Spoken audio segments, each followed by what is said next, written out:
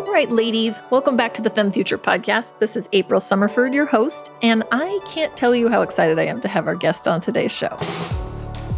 Natalie Martinek, PhD, is an ex-cancer researcher turned narcissism hacker, consultant, and independent medical culture researcher on the enablers and barriers to professional fulfillment. She investigates human suffering and its influence on behavior in different relational contexts and combines practiced wisdom with conceptual frameworks to help people make sense of their suffering to navigate challenging personal and professional relationships.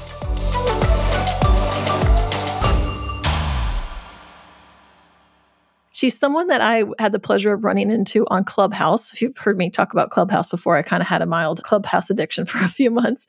And Dr. Natalie is one of the amazing people I was able to meet during that journey of learning about the platform. Dr. Natalie, you come from a really interesting background. I was just saying before we hit record that I had no idea the kind of experience and background you have with not only cancer research, but also that you actually did experiment on some mice in those mouse models of endometriosis, correct? Just for a few months, but yeah, that was one of my first forays into the research world. That is amazing. So I'm probably going to have you on this podcast more than once because now there's all kinds of things that we could dig into and would be fascinating to the listeners. But for the purposes of today, I want to try to stay focused on a few of the points of interest I've found that are relevant on my journey that I want other women to take with them. One of the things I do, I always give out toolkits. I'm always giving out like questions to ask your doctor or just different things to equip women when they go in to advocate for themselves in a doctor's appointment. And one of the big issues I ran into in my healing journey was that doctors tend to be a little overpowering in some stances. They tend to exercise authority. Maybe sometimes they go a little far on that point. And sometimes it goes actually all the way into medical gaslighting. So gaslighting and narcissism forever have been intertwined terms. And so I thought, why don't we demystify some of those terms, give us some definitions to bounce on, and then why don't we end all of this with some practical tips women can take to their next doctor's appointment so that they feel empowered. I don't like the word empowered. It's a rough word. It's like you have the power. I just want them to know that they have it. And then I want them to be able to feel comfortable to exercise that power. So with all that said, tell us a little bit about how you got into becoming a narcissism hacker. Such an interesting thing. So my background was a biologist. So I studied developmental biology, and it was really looking at what enables an embryo to develop into this full adult animal person, and what are the different processes involved. And I was particularly interested in the movement of cells. So the migration of cells from one place of origin to another destination, and then their differentiation into, the different diverse organs and systems of the body. And I went from that into cancer research. And I moved from Toronto, Canada, to Melbourne, Australia to undertake my postdoc. And I wasn't thrilled with entering into the cancer research world because going from a basic biology, there's not a lot of pressure and there's a lot of creativity and ability to explore. You go into a medical research environment, there's a lot more money, a lot more funding, a lot more pressure to produce something that will go into a high-level publication and to be doing research that is seen as sexy. So while I was continuing to study models of migration, I was working in the fruit fly, and I was starting to look at the ovary, where there's a group of cells that migrate as part of their normal development, but they stay together. And we wanted to use this model to look at tumor metastasis. What are the similarities in what enables a group of cells that are stationary to suddenly be able to move together from one part of the organism to another? And in the fruit fly case, it was about fertility, but the research was about looking at how does the tumor become metastatic, and using the fruit flies as a model. And while I was there, staring under the microscope, watching these amazing videos of live cell movement, I was looking around me and noticing certain behaviors, accepted norms, behavior around me that were quite toxic. I was seeing favoritism. I was seeing negligence. I was experiencing it. I was noticing the mental state of the men who are the lab heads and the mental state of the women who are lab heads. And I was seeing a bit of a difference. I was seeing who was getting promoted, who was being favored, who was dubbed the anointed ones or the golden child, and who wasn't. And feeling my experience of it. And I became more interested in what was going on in the metastasis of toxic behavior more than the metastasis of these movements of these cells. And it led to my decision to leave because of a number of reasons. When you're in an environment where you see behaviors and you start to develop those behaviors yourself in order to survive in that system, and you're aware that that's happening, and you're not liking yourself as a result because you're seeing that you are now that system. You are doing exactly the things that you're judging around you. It does affect your morals. And so I decided this wasn't good for me and I had to leave. It enabled me to start to ponder what's behind this behavior. What would cause people to act like this? Because nobody's happy acting like this. So what is causing suffering? Which is the question I've had leading into my scientific journey, and the exit didn't answer the question of what causes suffering.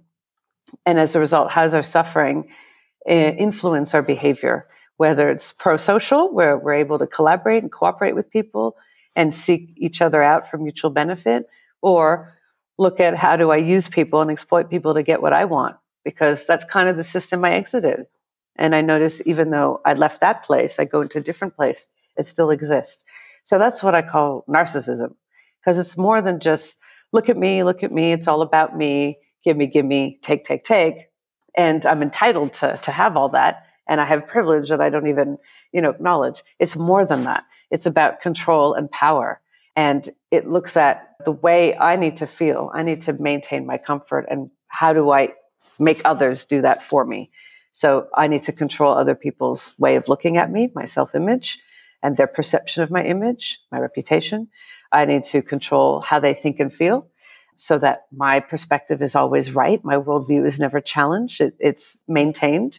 I need to control their experience of me, their narratives, their behaviors, and not just of me, but of how I see the world. I need people to match up with what I require to maintain my comfort. I require them for my comfort. And I also start to see people as my resources. I see this person has more social power than I do. So how do I get in line with them so that I can have what they have? So I'm not there to form a relationship because I like them or I value them. I need them for something. So that's exploitation. And they might need me for something that might exploit me, but I don't mind if I feel like it's getting me where I need to go. This is what we see in our everyday life. It doesn't matter the industry. And we're capable of expressing these dominating behaviors, exploitative, silencing, gaslighting, invalidating. When we're feeling threatened, when we're feeling insecure, inferior, we can go into different places in our mind and in our behavior in order to meet our emotional needs. And if we're not aware that that's how we're going about it, that we're having a negative effect on people, and people are afraid to let us know, or they do let us know, and we don't take any of that feedback on board because our egos are so fragile, we are going to go through life just burning bridges and having somewhat destructive relationships until we start to assume responsibility for that. We're the common denominator in all of this. That's like a very broad overview about narcissism. And basically, once I left academia, I was really more interested in human behavior, group dynamics, power dynamics, because that was what I was noticing in the academic environment. So I trained in facilitation and mediation. So understanding conflict and how to work through conflict, how to facilitate a resolution among disputing parties, and recognizing the conflict begins in ourselves. And again, that influences our behavior and how we either connect with people or develop adversarial relationships with people or exploitative relationships. And remembering, what do I want that is sustainable and makes me feel good about myself, not because someone else is validating me, but it comes from a deep sense of knowing and confidence and value in myself. And how do I express those attributes in a way that never exploits anyone else or oppresses anyone else for my well-being? So that's where I've come to. Well, you definitely have to be on this podcast for more than one episode, because to unpack everything you just said, I could think of like 4 different things that I know my community are probably going to want to explore. Let's focus a little bit on gaslighting today, though, if that's okay. And you can talk about invalidation as well, because that's another thing that unfortunately frequently happened to me in the doctor's office in the past. And I want women to know when these things are happening. I just want them to start to become more aware of when they're happening and when something is going in a trajectory that is actually not good for them. So I've been in positive doctor-patient relationships where the doctor is honoring my decision, my power, and is giving me choices and is saying, these are the things that I think might work best, or this is something you might want to explore. What do you want to do? And giving me the decision. And I felt very honored and I was able to move forward and heal in that process. And then I've been in the situation where many women talk about where the doctor said, you have to do this, and then they scared me. Like it was like, or this terrible thing is going to happen to you. And if you don't do it right now, I don't know. In this particular context, it was like, I don't know if you're ever going to be able to get pregnant or if you're ever going to be able to have kids. And so, unfortunately, I've collected at this point, not just my story now, I've listened to women for a few years about these problems and have collected, of course, anecdotal, but stories of women who've been feared into hysterectomies. They've been feared into complete hysterectomies where they take the ovaries. They've been feared into a whole bunch of interesting, treatments and things of which some of them really regret these decisions because they later on decided they did want to have a family and they wish they wouldn't have gone that route or whatnot. So I'm all about every person has their own journey. We all walk our own path, so to speak. But we want to find partners on the journey, especially with healing, that are helping us actually move through the healing process and not just numbing symptoms or trying to shut something down because that thing is bad. And I'm saying that thing meaning the cycle, because it's like it seems to be the doctors like to shut down women's cycles because they're so bad. And it just irks me. So I know that's not concise, but I'll come and wrap it up. So what is gaslighting? What is dismissal? Maybe kind of define a few of these things, and how might a woman know when it's actually occurring?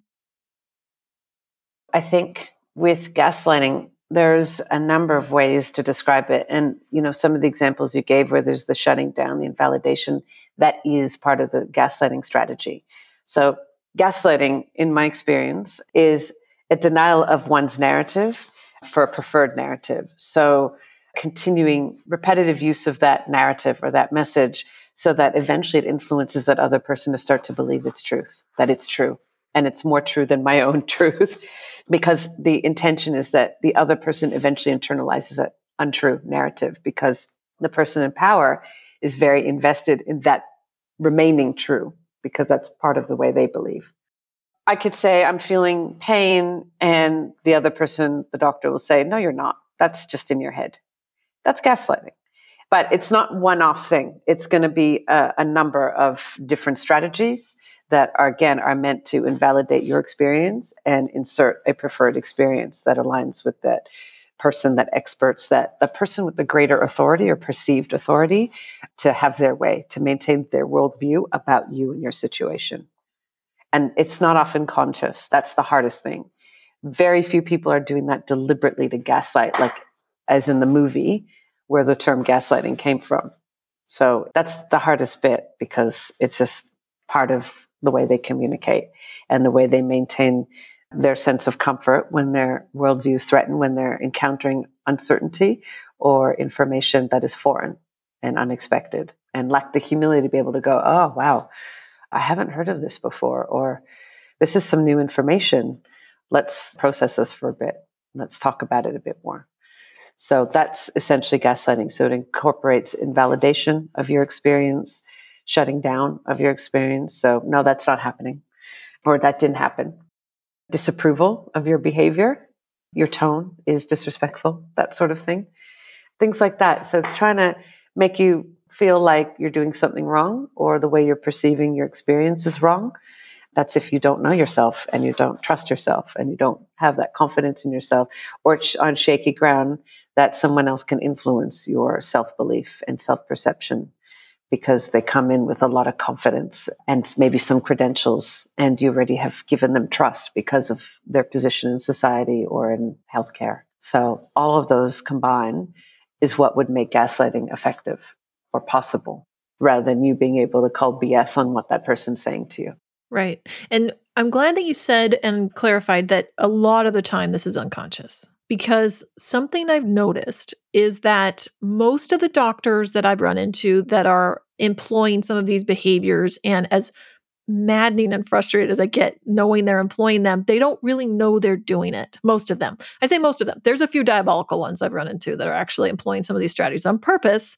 Those ones are a different animal. But my first doctor, for example, She actually had no malicious intent with me. She wasn't actually trying to keep me stuck in my healing journey. She just didn't know better. And she didn't really have that curiosity to say, you know what, you might want to look at some other solutions. You might want to venture out. I wish she would have said that. She didn't say that, but she just was giving me all of her training.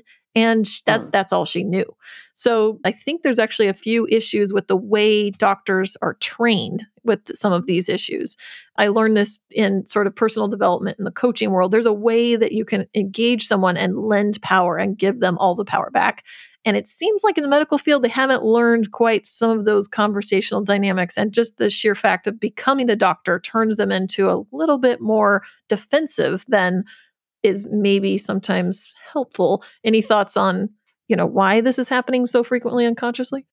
This has been an area of research and interest for many, many years of what happens to these people, because I've noticed so many friends going through medical training and coming out the other side, and the personality has changed. They're still them, but there's something different. So I started to go, what's happening during this process?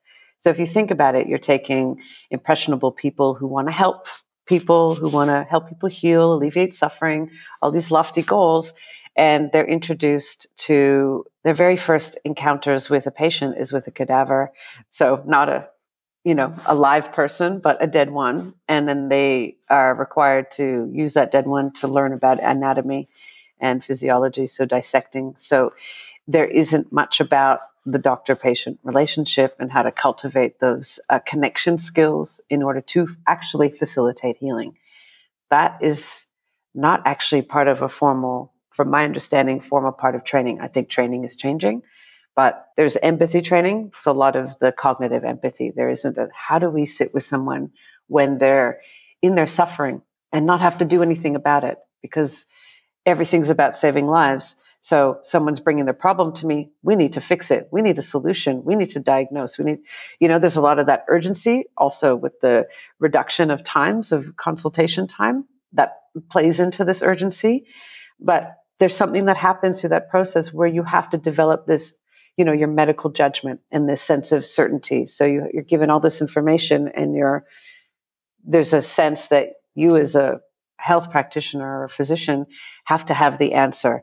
And without modeling from a senior person that it's okay to say, I don't know, let's look this up. Or, I need to refer you to a specialist or someone else who has more knowledge around this area, or let's look this up together. Without that modeling, it's almost like people don't have permission to actually admit that they don't know, because the part of the professional medical identity that's formed is around knowledge and certainty and giving off this sense of confidence, because you want your patient to trust you, and they have better outcomes when they feel confident and trusting in the doctor. There's a number of narratives that have been internalized that have created this kind of medical professional identity. And some people who can stay rooted to their culture and their activities outside of medicine and their interests outside of medicine, they tend to maintain that ability to connect empathically with people and be able to listen and seek to understand their experience rather than trying to overlay that person with the picture that they have in their head already based on a little bit of information within a short encounter.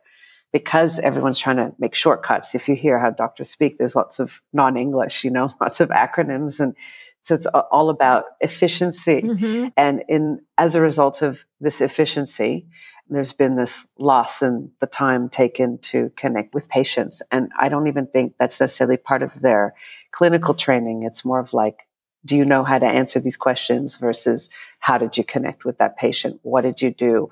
What was the effect of what you did? How do you know that was the effect? Reflecting on the actual doctor-patient experience. And comes out of, I won't go into the history of the medical institution, but if you think about its origins, there was a bunch of white men who were, upper class, elite, creating this kind of field. So that's the history. That's the foundation. The foundation is still there to this day. So it's doctor is God, doctors know everything, doctor is the expert. So it's this expert model. So if they're the expert, then there's no room for you to be the expert on your own body, your own experience, your own self-knowledge that you could bring into that space, unless that doctor wants to work with you in that way and that kind of develop a partnership where it's I bring in my medical expertise, you bring in your expertise on your life and what you've done to date. Let's combine that and see what emerges, because none of us have the answers. The answer emerges as a result of this partnership that we are co-creating, and both parties need humility. Both parties, there needs to be mutual respect and trust in that relationship, and to be able to negotiate, where do we go? What's the line of inquiry that we'd go down? The doctor shares, this is what I'm thinking. This is the path that I'm thinking about, but here's some additional questions. Like there's more of a dialogue rather than assessment based on limited information and a need to fix the problem immediately. It's coming from a good place most of the time, but it's often coming from a place of, I need to maintain my comfort, and what do I need to do with this patient in order to have the answer and feel good, and then they'll feel good and everyone will feel good. And it's a more primitive way of thinking. And I know what I'm saying might sound disrespectful. And I'm trying to make a broad generalization of something that can be so nuanced and complex. But there is something that happens during the training that assimilates doctors into a particular way of thinking and being, because they have to in order to survive that culture. And if you look at the statistics of mental health and addiction and suicide, I mean, it's scary. So something's happening during their training that is resulting in this.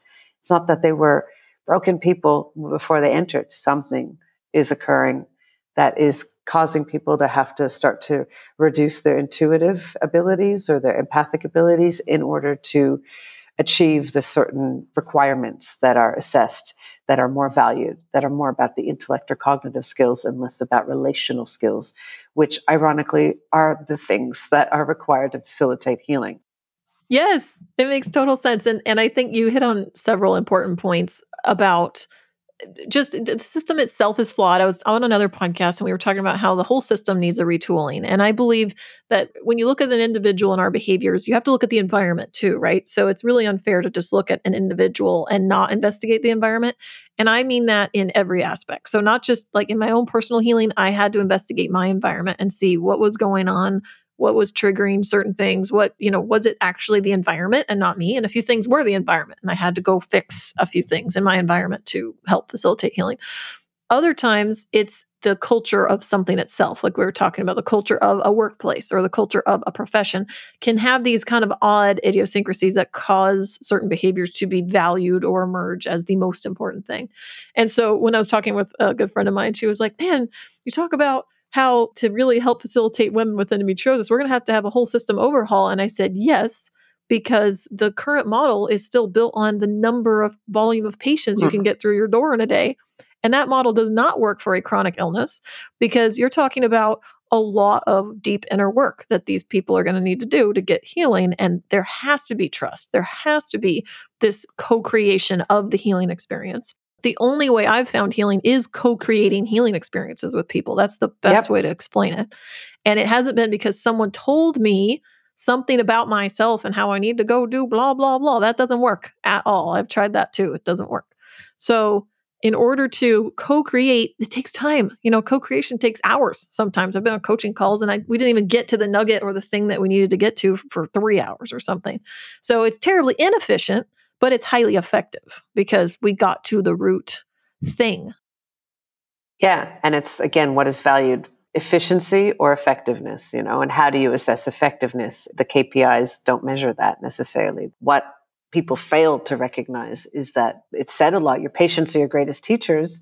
You have your medical training and after, but it's your patients who are your greatest teachers. So if you are coming in as the expert, how are you in a position to learn from anyone? You're there to show your knowledge and constantly give ideas and teach patients more about health or whatever. But when are you stopping to listen and to receive as well? Because the healing isn't just a one-way, it's a two-way. There's something that emerges, like I mentioned. And if you're in a culture, you didn't learn about that, you're not going to value it. So a patient can come in with that value and the doctor won't have that value. There'll be a clash of values unless there's a conversation that brings it out in the open, and then there could be a negotiation. But again, that would have to come from the doctor wanting that kind of relationship. And the culture does bring out those behaviors, which is what I was saying. I noticed what happened to me. I was behaving in ways that were beyond what I would ever imagine myself to do and turned me into a really nasty person. And so it was the environment. I took myself out of the environment. I didn't do that again because of having to behave this way in order to survive caused me to act like, a douche to other people. And it went against my own ethical principles. So this is what's happening in medicine as well. It's rife, this moral injury as well. So this is the environment that patients are coming into. So this is an important conversation. It's like bearing this in mind, especially in light of COVID and the additional stressors that's put on the system and all the practitioners. What do the patients need to bring with them? What knowledge do they need to arm themselves with in communication skills to be able to connect with physicians? And how do you tell this connection ain't going to happen? I need to find someone else, because healing is not about the information they can give me and the knowledge that they've accumulated. I could see any doctor for that. It's got to be about the relationship. 100%. And I talk about this all the time in my support group about, I feel like I joke that I feel like I'm almost like a dating Yenta matching person, where it's like, I have a list of doctors, but I'm like, just because I have a list doesn't mean that you will fit well with any of those doctors on that list. And so I also have a list of questions that I recommend women take with them to doctor's appointments to help vet a doctor and find out. It's sort of like dating questions, it's like, let's talk about some of these topics and see how you respond. And I did that because there's no way anyone can have a comprehensive list of all the best people for you, because we don't know how you're going to interact with that person until you just try it and see if you click or not. It's very similar. I feel like it's very much so like dating now when I meet a new doctor. It's like, I feel them out. I see if we connect. I see how I feel around them. I do a body exam. I listen to my intuition. If something's wrong or something's not right about them, I tread lightly. If I get all the good things and I'm feeling confidence in myself, if I'm feeling esteemed, if I'm feeling listened to, if I'm feeling space, then I'm okay. Let's try an appointment. Let's see what are your treatments, and I kind of move forward. So all that to say, what are some of the things you found are helpful that we could equip women with that kind of help them assess these things maybe a little quicker? Because I know, especially with doctors, since it isn't dating, you're spending money to actually go talk to somebody. And then you're going to spend more money on their treatments or their interventions, depending on what they are. They can be very expensive. Some of them relatively not. It just depends on the doctor. So any tips or hacks, I like the word hackney hacks, to help them kind of figure out quickly if they're in a good doctor-patient relationship or if they might need to examine it and move on? Yeah, great questions again. And you got me thinking about the making a shidduch in, Judaism, where there's the matchmaker and you're arming people with the right questions to assess the family. What kind of family did they come from? What kind of medical school did they come from? Yeah, that doesn't really matter. Again, it's about the person, but yeah, thank you for sharing that. It's hilarious. So you already gave really great indicators of what to look for. That's assuming a woman is actually connected to her body and intuition and can listen to the signals that her body is saying about this other person, and whether or not this person is to be trusted enough that you could pursue a doctor-patient therapeutic relationship with them. So one of the things to look out for is if there's gaslighting, if you share what's going on for you and they automatically have this picture as if they know you and they present that back to you and it doesn't really resonate. It sounds like a great piece of evidence, but it doesn't really resonate. So they might throw evidence at you, or they're not really listening to you and your story. The way you can tell when someone's listening to you and your story is that, first of all, they're not talking, they're listening. They might be doing showing you body language that they're listening, the typical eye contact, all that stuff. They'll also be summarizing what you're saying to make sure they understand what you're saying. It's their interpretation of what you're saying, but they're not trying to insert their ideas into your story. They're just feeding back to what they understood from what you shared and checking in with you that they got it right. And they'll say things, can I check with you? Or I want to make sure I got this. This is what I understood from what you shared. So they're showing interest and they're making an effort to want to understand you. And I don't come across that often in doctors. But again, it depends on the specialty. It depends on a number of variables. So that attempt to summarize or paraphrase or really show that they understand. Some might be performative because that's what they've learned to do, that they know helps with the connection with patients. As long as you feel like you're being listened to and you feel like they're getting you, that's a positive sign. If they do things like invalidate, like what I mentioned before, I don't think that that's what's happening. again, with very little information, they already make this kind of draw a conclusion very quickly. Just be alert to that. That's a red flag, because it's like, I'm the expert in this moment of your story, and this is the conclusion I'm making with very little information. A positive sign is they're like, can you tell me more about your history? Can you tell me more about certain relationships or events going on in your life? They're interested in your ecology. What is influencing or contributing to your current set of symptoms right now?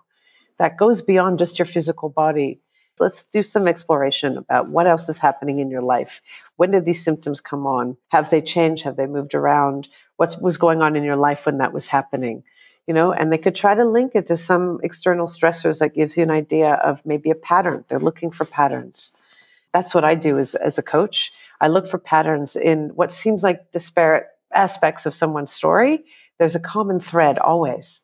And it's looking for that. When you've hit that thread, because the person feeds back to the patient what they're coming to understand based on your story, and you feel the effect. You might have an emotional reaction in your body.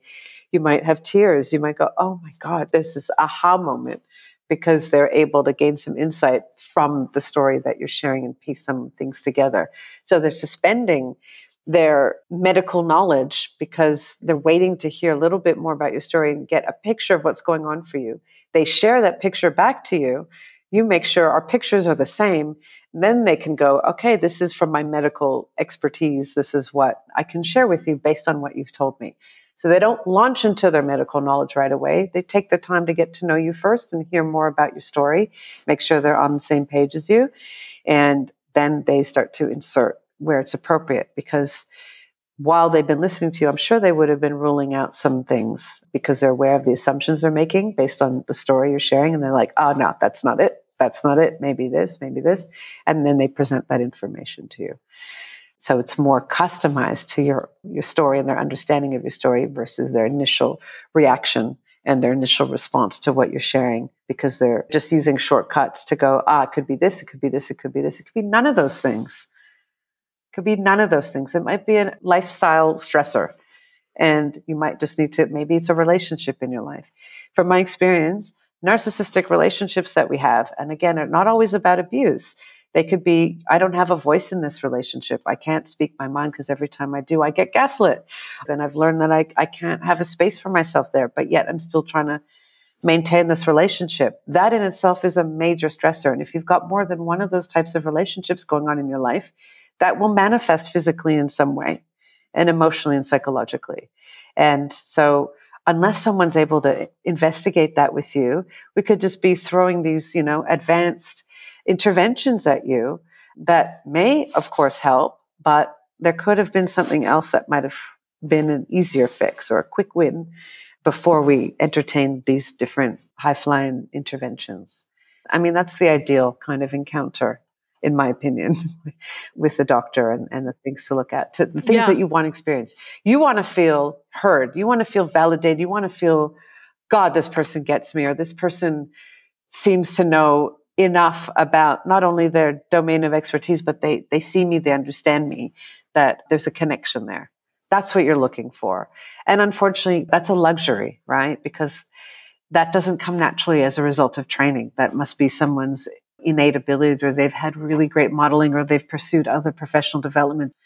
And another thing, they give interventions and they sit with you and going, this is costly, or this is what this intervention is going to ask of you to change in your life in order to be able to do it. Let's talk about what that looks like.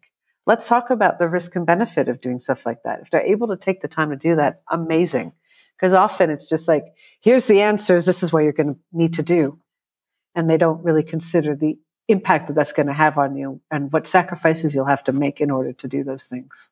Yes. And it's funny because I know my community is going to is she reading my mind? Does she understand everything I've been through by you saying that? Because so many of us in the endo community are dealing with so many things coming at us, and it's hard to decipher, and you're learning about yourself, you're learning about this issue you're having, you're trying to learn your way through it.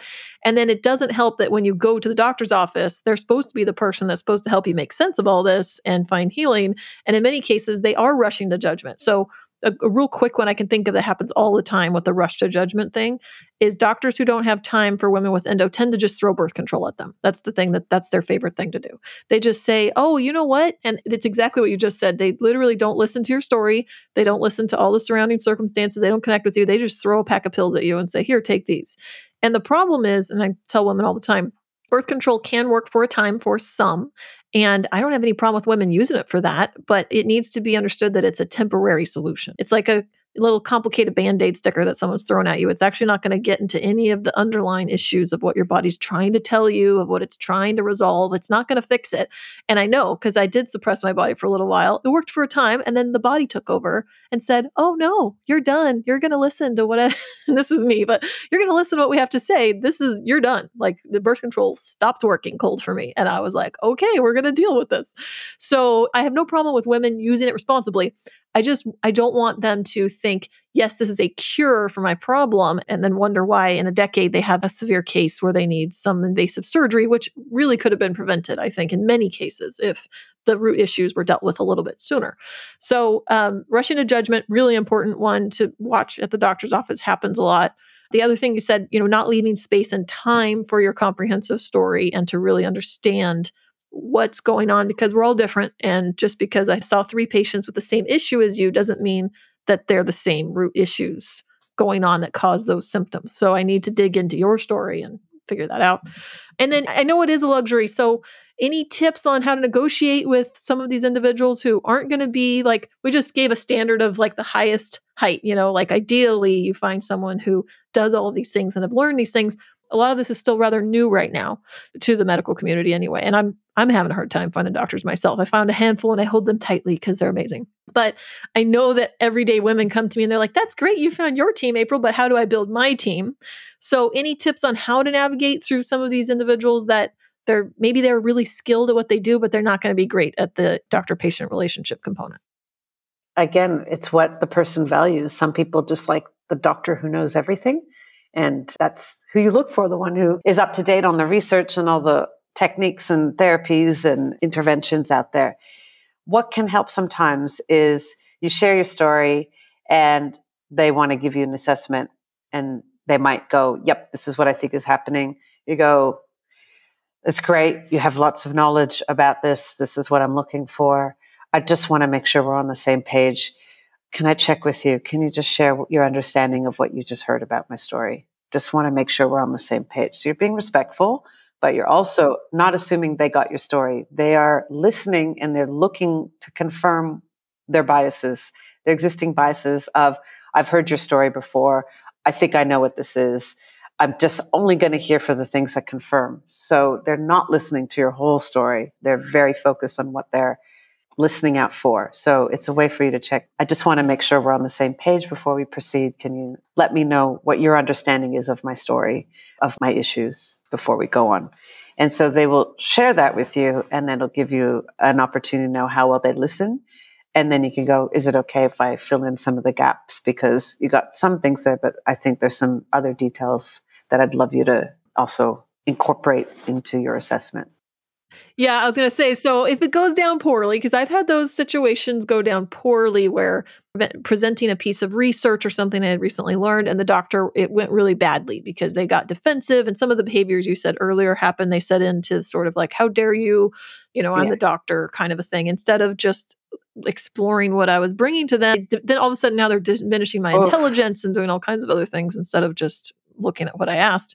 So what does a woman do when that situation happens? I mean, obviously you always have the option of eventually firing your doctor and finding another one. But above that, is there any other strategies that help? Yeah. You don't want an adversarial or confrontational experience because you're the one paying. You're the I hate the word customer in the medical world, but this is an exchange. They're there to serve you, not the other way around. You're not there to make the doctor feel good about themselves. They need to manage their stuff themselves. They need their own self-soothing regulation techniques. So if they're unable to offer that to you, you're not going to feel safe with them. It's more than an intervention. Like we said, it's the relationship. They need to be invested in you in a way that they make themselves feel good because they provided some sort of therapy that validated their greatness as a doctor. You're not there to serve them in that way. They're there to serve you. So if those roles have been reversed, you're going to feel it. You're not going to want to be with that person. You're going to dread going to these appointments. You're going to think you need that person. For whatever reason, so many people have this automatic loyalty to a doctor. But if they're not there to actually connect with you and help you out with what you're looking for, they don't deserve your loyalty. You can move on. There'll be someone else. They will be. There are so many out there. It just means that avenue is closed. So same with the doctor. If they are unable to go, I thought I've heard similar cases before, but this sounds a bit different. This sounds a bit beyond my specialization.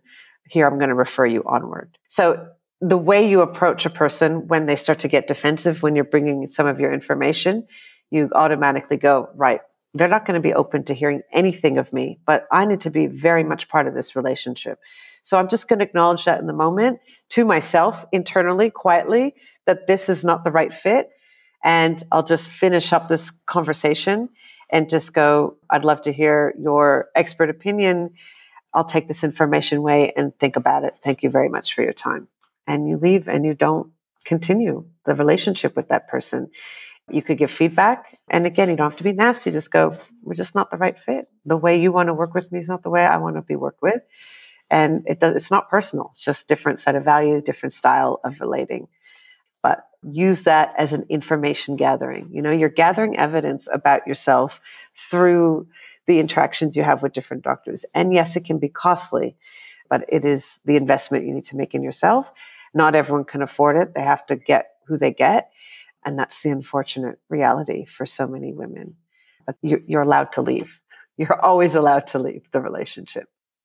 Yes, thank you for saying that, because I know personally, talking from several years on my journey, and I did not have a team when I started. So I started with one sole person, and then I found another one, and I started to round out my, as I would now call it, my healing team, right? But I didn't start with a team. I didn't have the resources to start with a team. I started with one individual. And so over time, it may seem impossible that you can find someone that you can afford and also work with. But I think that resources, this is why I'm excited about the future. Resources are getting more affordable. We're kind of demonetizing and we're really getting to the point where some of this femtech that's coming out, which I'm going to highlight on this podcast, is going to actually put more of that data about yourself in your own hands. And that means that you're saving money at the doctor's office because you're not always relying on someone else to pull a metric that you might want to monitor or you might want to watch that tells you how your body's doing. So I think that even though things are still expensive, I think they will be more affordable in the future, and that more of these types of doctors are going to come on the scene and they're going to be successful because people are going to want to work with them because they actually are very effective. Not as efficient maybe, but more effective, which is what we need.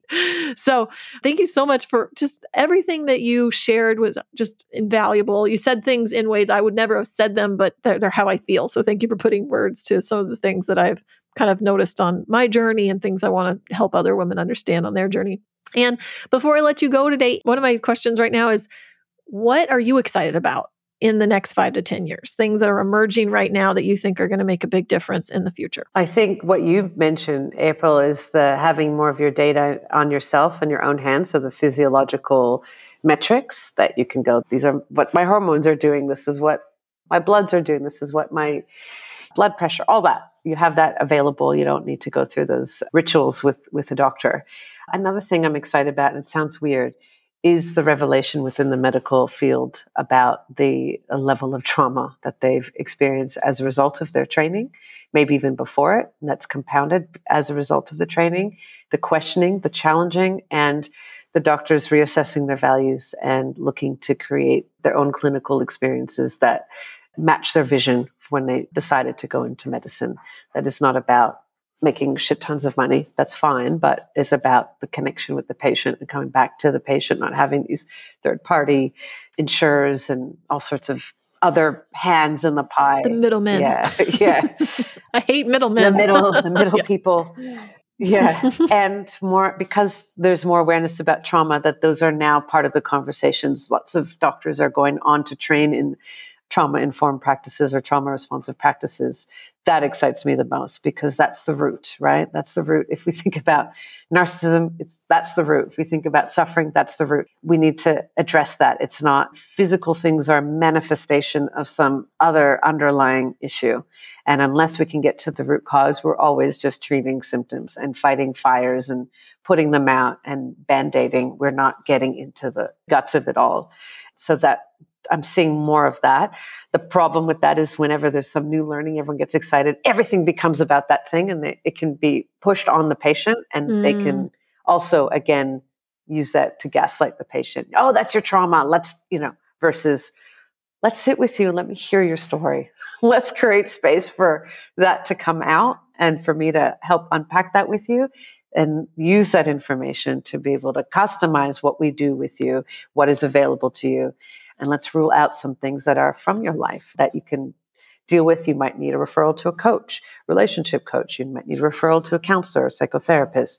Let's think about that. So as trauma information becomes more available and more doctors are interested in it, and more emphasis on we work as a team, we don't have all the answers. We need to be able to know who else is out there that can work with this person, and more multidiscipline approaches. I think that will be better for everyone involved, because you will feel effective. You don't feel great when you're efficient unless you're trying to please the authority who loves efficiency, the daddy figure of the culture. You feel good when you know that what you did with someone was effective. It had a meaningful impact on their well-being, on their life, and that you got that feedback. That's how you know. That's what keeps you going. It doesn't matter what profession, helping profession. So if you're able to cultivate those experiences more, then why wouldn't you? And because that's apparently what people go into the field for. I love how you distinguish between the efficiency and the effectiveness and aiming for effective. So I think all of that I've just said taken together is what will guide the culture, as well as I hate the word industry, but that sector into wanting. It is an industry though. So yeah. Mm-hmm. Yep. So if the industry can be guided in a positive direction, that's a good thing for, like you said, I believe that's a good thing for everyone, because I've seen burned out doctors and nurses, and it's like, this is not sustainable, not only for the patients, but also for the medical professionals. They need a better, more sustainable system that is effective as well, where they can have time off and have mental space and all the things you were just saying, I think, which we'll have to do another podcast where we delve into some of these things, but the lack of time to self-soothe, the lack of time to restore themselves, their own health, is leading into more traumatic experiences. We're just perpetuating trauma instead of actually healing altogether, because these doctors are just kind of spewing their own traumas on you, and you're like, hey, I came here to deal with my traumas, and it's not going well. No. So I can't wait to talk with you again in the future. We'll have to dissect some more of these things. This was such a really great, informative podcast, and I know women are going to find it useful and helpful. Real quick before we go, where can people find your work? Where can they engage with you? What platforms do you like to engage on? Well, we met on Clubhouse, so I love Clubhouse. You could find me there talking about all sorts of things, relational things, but especially about narcissism and how to address our own issues of needing to be in control, and why and how to do things differently. You can find me on Twitter and on Instagram. The Narcissism Hacker on Instagram, and I'm at Nats for Docs on Twitter. And I have a website and Substack. So I've got stuff everywhere. I've been writing more on Substack. So just Google my name, Substack, you'll find it.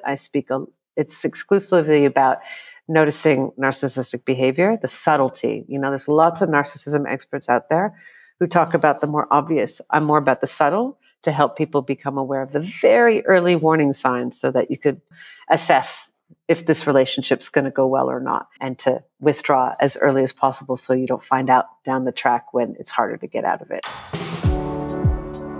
Awesome. Thank you again so much for being here. And I'm sure I'm going to have you again, because there's just too much juicy stuff to dig into here. But thank you so much for your work. I'm so glad I met you. And this has been amazing. So thank you so much. Thank you.